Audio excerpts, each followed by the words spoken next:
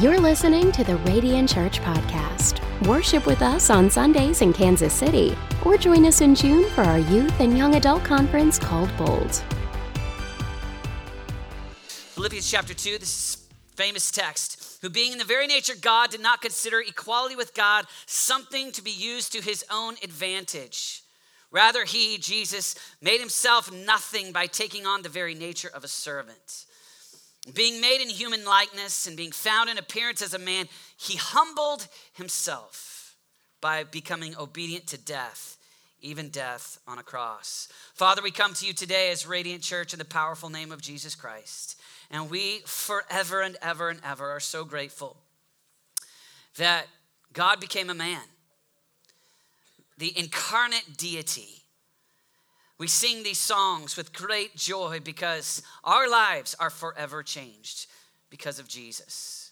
And so on this Christmas Eve, we celebrate with renewed marvel the grandeur, the greatness of Jesus, God becoming man, the servant that wrapped himself in flesh and came to earth.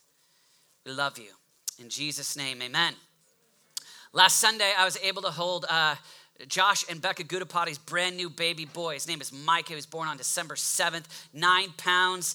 And I'm holding this little baby and realizing this little tiny baby can't take care of himself. This little tiny baby, completely dependent on others. This little tiny, 9 pounds, tiny. To try to fathom, someone's like, 9 pounds, that's a big baby. Ha.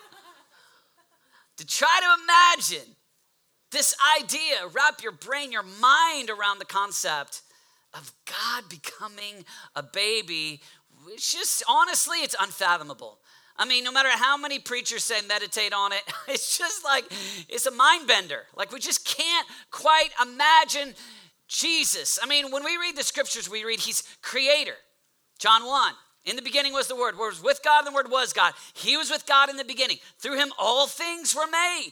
Without him, nothing was made that has been made. All right, Jesus, right there at creation. I love the Isaiah 6 moment where we read about the seraphim. Holy, holy, holy. The angelic choir. You've got right there the throne. At the feet. Holy, holy, holy. When you think about you coming to earth, you didn't exist before, but God, Jesus, existing eternity past. And he's the God that just breathes and creates. He's the God that the entire heavenly scene is filled with worship of him. And so for us to even begin to comprehend what it means that from that scene to a baby, it's hard to even fathom. From that scene to little 9-pound baby, or 5 or 4, whatever it is. Little tiny baby. It's just, we can't even comprehend it. And we can't even comprehend the privileges that he turned his back on. And there's what Paul's getting right here as he talks in Philippians 2. He's being found in human likeness, he humbled himself. Just that phrase, he humbled, how low did he go? And how do we even begin to think about how low he went? As you and I try to even imagine if you will, the downgrade, the step down. God becomes man for humanity, that we could enter into relationship with him, but just trying to comprehend, just trying to grasp this idea. We don't ever want to step down, you and me. You and I, we don't ever want the downgrade. We're never standing there in the airport, checking our United app to find out if we made the downgrade list. Is it possible? No, we want to upgrade everything. Let's upgrade the car. Let's upgrade the house. Let's upgrade the clothes. Let's upgrade. But this is forever the story of your king who made the downgrade that we can't even fathom. A few years ago, I went on a flight with a buddy of mine to Nepal, and we're standing there about to board, and all of a sudden, he gets a notification that he has been upgraded to first class as we fly over the ocean. And so they said, Mr. Middlebrook, here's your first class ticket. Mr. Perkins, back of the plane. And during the middle of the night when it's pitch black and I'm sitting between two strangers and I cannot sleep because I'm a terrible sleeper, I sneak up into first class and there he is, feasting on better food than me, laying down in his first class cabin. And all I feel is, I want that upgrade. And nobody in first class was willing to downgrade to economy. I'm like, hey, come on. There's some strangers back there, middle seat, in the back by the bathroom, brother. Nobody wants to downgrade. We never want to downgrade. So imagine with me today, we can't even fathom this intentional, how low can I go? This intentional step down. This intentional, though he was rich, yet for our sakes, he became poor. That we, through his poverty, might become rich. Like we just can't imagine. The king becomes a man. The song that she just sang. Man, the lion becomes a lamb. The magnitude, the grandeur of the exalted heavenly throne room. And God, not like backup quarterback to God, second place God. God, like part of the Godhead. Jesus comes to earth. And we've got this story, this part of our testimony of God saying, I'll forego the privileges of heaven and go down. If you and I ever get upgraded, if we ever get something nice, we want to hold on to it. We want to cling to it. We don't empty ourselves, right? That's the way we make it up in our culture. Like, hey, let's get the upgrade and then let's stay there. Renata and I, not long after we got married, living in Colorado, we were invited to be on a Christian game show. I know it's embarrassing. I know. I look back and but it's Christian TV, everybody. Don't ever watch it. Christian TV. They had video cameras and so we went in and we go to this Christian game show. And it was a marriage Christian game show. And so we get there and they had a couple in their 20s. Couple in their 40s, couple in their 60s. And the whole idea was how, hey, as you walk in marriage, you get to know each other better. You can answer questions better. And the thought was, that the people in their 60s would win the equivalent of the all-new Newlywed Game, except for they put Renata and I a little low on the expectation because we came through first place, everybody. First place. Yeah, that's right. I have never dunked, but I have won Christian marriage game shows. Victory is mine, baby. Anyway, and so I expected when they handed us the first place envelope for it to be like, here's a $20 gift card. That's what Christian TV would do. Just bless you, brother. But it was better than I thought because they handed us an envelope to the Broadmoor, which is the 5-star hotel in Colorado that is just it's amazing. 5 stars is pretty nice. And so Renata and I got there, looked around, and we thought to ourselves, this is us.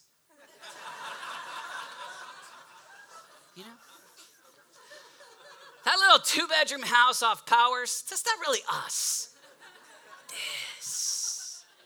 This suits us just fine. The thread count, the bathtub, the pool, the chocolate on the bed before you go to sleep.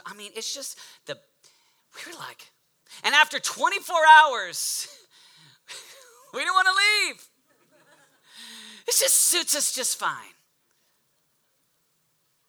Imagine not a day, but eternity backwards. Not 5 stars, but 10,000 stars. All the way down to the half-star barn where the incarnate deity, God, takes steps downward. God of the universe. God.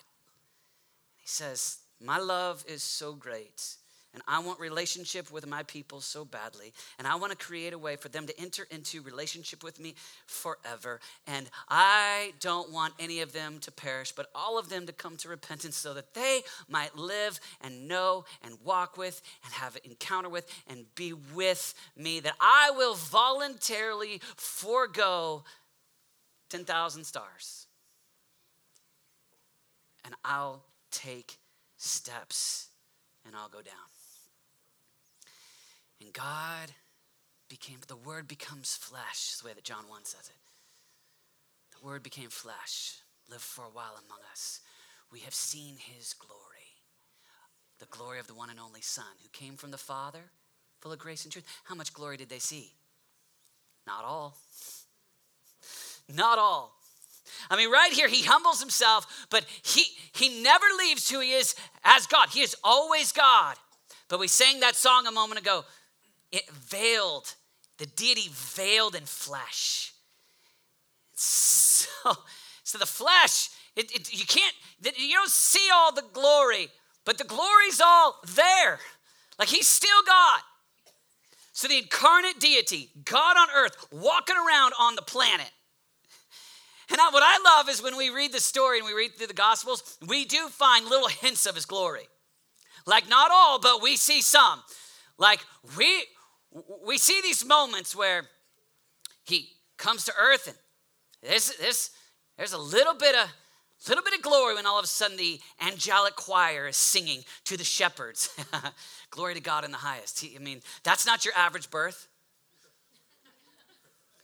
But then there's this moment, right, where,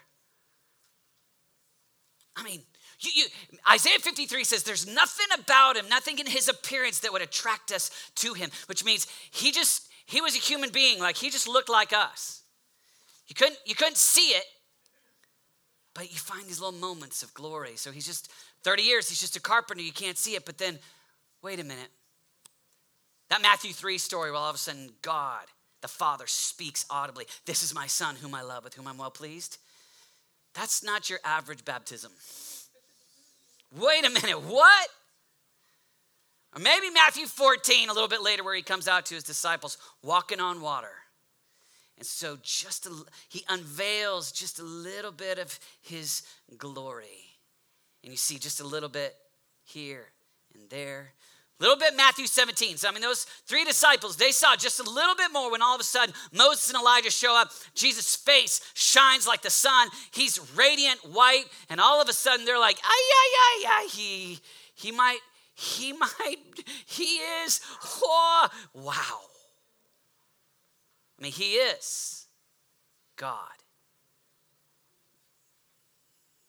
Veiled, glory, can't see all. And there's Jesus' prayer, John 17, just before he goes to the cross, where he says, Father, verse 4 and 5, where he talks about, Father, I desire to be with you with the glory that I had before the world began. Right? Because he's gone lower, lower, lower, lower. And in that moment, in what's called the high priestly prayer, where he's about to go to the cross, he actually, at that moment, goes even lower as he goes to a cross. And the story of Jesus is one. There is a day where Philippians 2, it says that every knee will bow and every tongue will confess that he is Lord. We got this moment where we've got this picture of God on a rescue mission to rescue you, to rescue me. And God, creator, heavenly seen, exalted, says, how low can I go so that the most broken thieves, messed up, the most broken human beings across the board, not just the churchy people, not just the good-looking people, not just the rich people, not just the fill in the, but every single one might be rescued. And he goes on this rescue plan where he says, how low can I go? And so God becomes man, manger, dirty, opposite of 10,000 stars. Born to peasants, poor. But you know what? That's not as low as he goes. A couple years later, we read the story of how Herod is trying to have all the babies killed in order to take out Jesus. So he flees to Egypt. Little tiny baby in another land, not even where he's from. God, Egypt. And then he goes even lower than that, because then we've got these stories of the one who, the scripture says that, imagine seraphim falling down before him. Angelic creatures falling down before him at his feet. When we read about where it's going, it's everybody falling down before him. Down at his feet will be worshiped. But in John 13, we have this story of the king who became the man, who became the servant. He takes the towel. And when no servant showed up for the food to take care of the disciples washing their feet, he takes their feet and he goes even lower and he washes their feet. And suddenly there he is at the feet of tax collectors and fishermen. God goes lower and lower. How low? How low? Now he doesn't even stop there. Because then he goes even lower, because the very ones that he walked with leave him. And the very ones that he washed their feet reject him. Now he's alone, rejected, a human being. And it doesn't stop there, because he goes even lower. Because then he's beaten and whipped. And it doesn't even stop there, because then he goes even lower still, all the way to being crucified like a common criminal, as low as he can go. Why? So that you, through his poverty, might know God, that you might have relationship with him forever. And so when we sing, it is not just a ceremony. It is not just kind of some kind of behavior that we do as Americans on Christmas. No. This is about God, the King, became a man for you. And I think, as I think about a church, imagine with me a church that isn't on the ever intentional cultural slide to say, how much upgrades can we get? How can we use the privileges that we have to be somebody, to have some comfort, to make life good for me? But imagine a people that are transformed by the example and the ever-present relationship with a servant king, where we say, I want to use the privileges that he has given me to see how low can I go? And can I take care of the poor? Can I be a heralder of the good news? Can I take care of a need? Can I serve? And a church that looks like that, a church that is on the intentional effort, says, I've got some time. I can sing. I've got some energy. I've got some finance. Here's the privileges that I have. What I have. Man, I want to go low. Man, I don't need to spend my life taking a step up. I want to use the privileges that I have, the privileges that have been given to me, that I could be like my servant king. And I'll go low. And there's a way that a city sees Jesus. When there's a people that have got out of the upgrade culture to live in the perpetual, I'll be a servant, how low can I go culture, that they start to see there's some light there. There's there's something different than the dark world that we live in where it's all selfish and about me and my comfort. There's some light going on in that person. Why does she take care of that kid instead of fill in the blank? Why does he give so sacrificially? Why don't they have the fascination with themselves and comfort? Oh, it's because they have been transformed by their servant king. And they're starting to go low like he went low. And all of a sudden, our little lights, man, light up a city. Let's pray together.